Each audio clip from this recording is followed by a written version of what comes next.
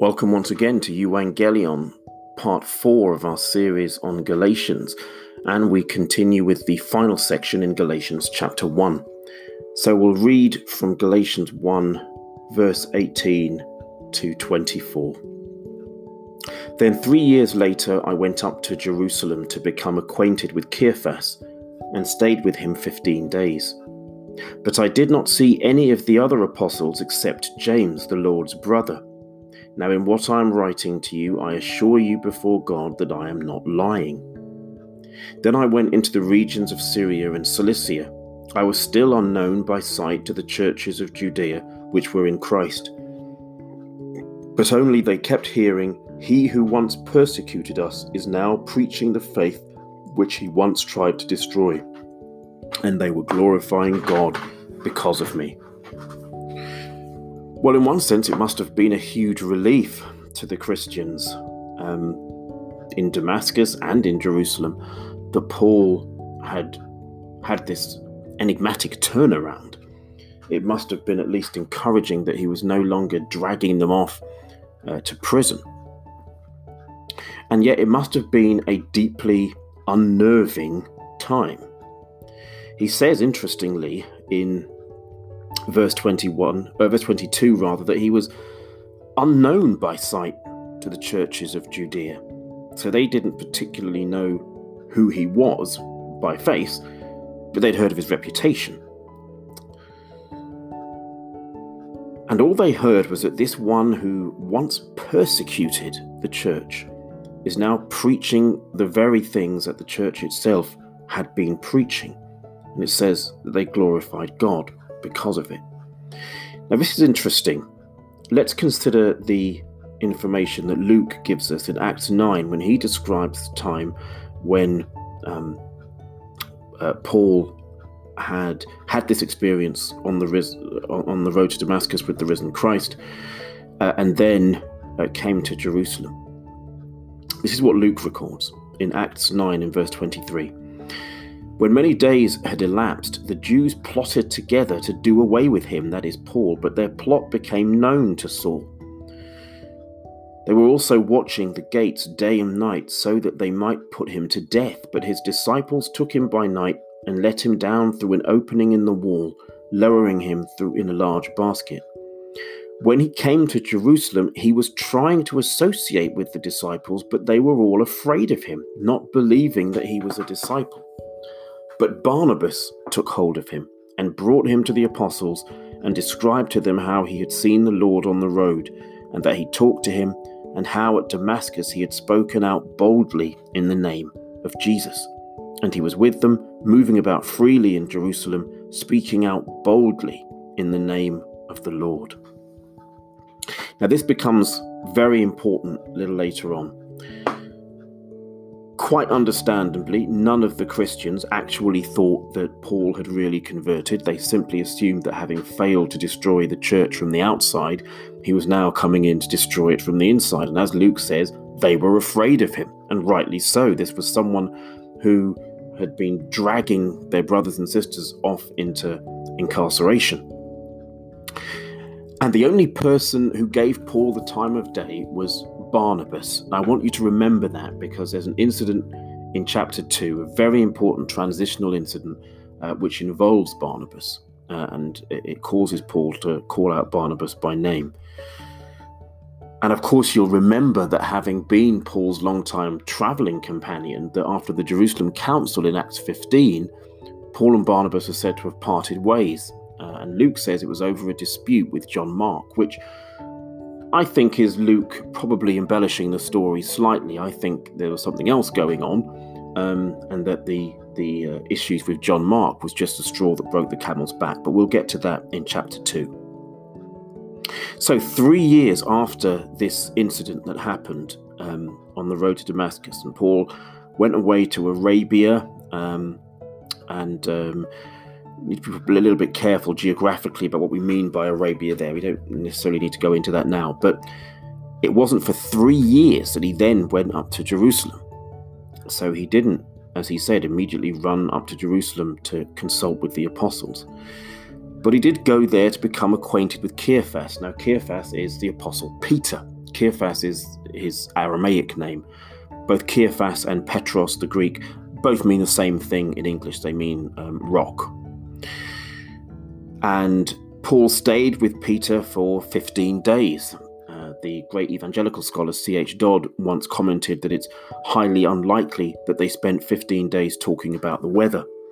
You could imagine the kinds of questions that Paul would have had for Peter. And needless to say, they would all have surrounded the earthly Christ. What was this Jesus like? What was it like to actually hear him preach and teach?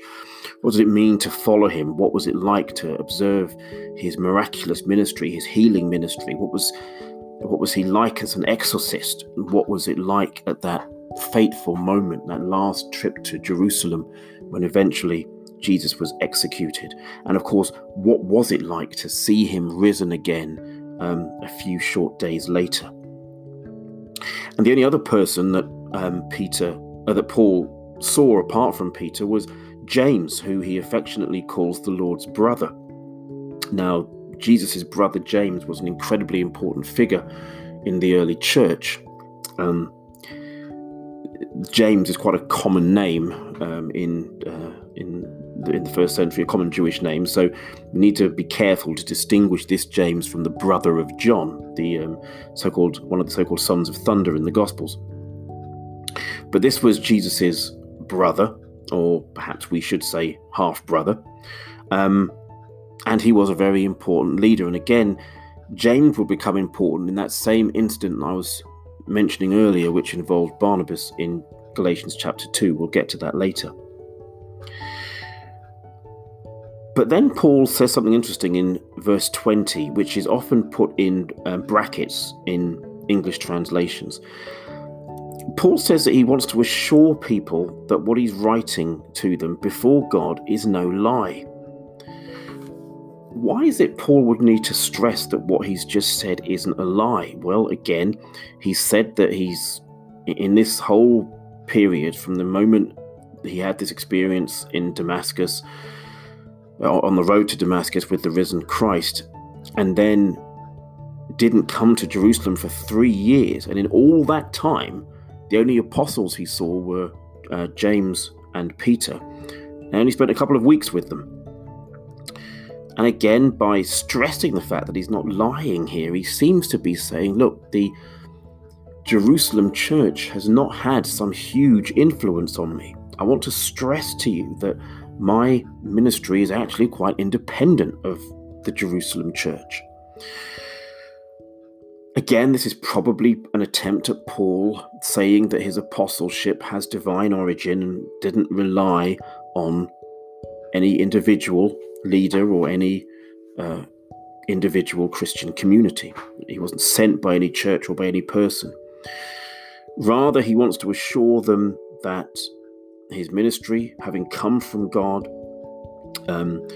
was energized by God the whole way through, and that even now, as he goes into the regions of Syria and Cilicia in verse 21, that he does so under divine guidance and under divine steam, not having been energized by any individuals. And the disciples in the churches in Judea were celebrating, glorifying God, that this former persecutor had now become their brother. And goodness knows that must have been a strange experience. Anyone who had had any experience with Saul as he was, or had heard of his reputation, to now see him and hear him preaching the gospel.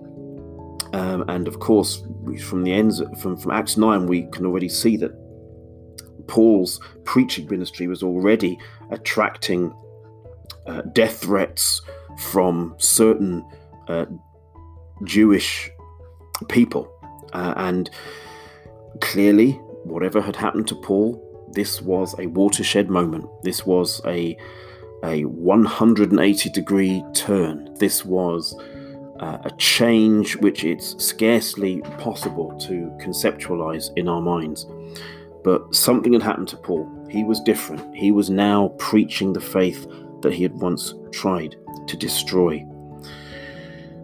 And not only was he preaching the faith that he once tried to destroy, but he was preaching a version of it to the Gentiles, which was not going to require them to observe Jewish ritual and cultic practices. And this was going to be the biggest fight of Paul's life. This was going to be the defining issue in his career as an apostle. Again, as God's people, we are called to particular kinds of work, and only we know what that work is. Only you, as a believing person, can know what it is that God has called you to. And once you're called, it may well be the case that there are some major turning points that you have to go through, major turnarounds that you have to go through in your life. And those you need to embrace, no matter how challenging. It's very rare that a Christian can know the path to which God has called him or her without some kind of pain. There's some kind of emotional or social difficulty which you must go through. There's a turnaround which will be uncomfortable. God's calling is rarely a peaceful and uneventful calling. And that's not to say that, it's going to be all bells and whistles, but when God calls people to service, when God sends out that invitation for people to turn from whatever their old life was, and for Paul, as he says, his old life involved persecuting the church, but whatever our old lives involve, our previous way of life amounts to, there's going to be some pain involved in turning. And not everyone is going to be super excited about that change. But once more, it becomes then doubly important that you listen to the voice of the call, the voice of God himself that calls you to be who he always intended and who the world most needs. And what God calls you to, in 100% of instances, is precisely what this world needs. Don't let that gift be muted. Don't let it be subdued in any way or by anybody. Let that gift shine. You are exactly what the world needs because you've been called by God.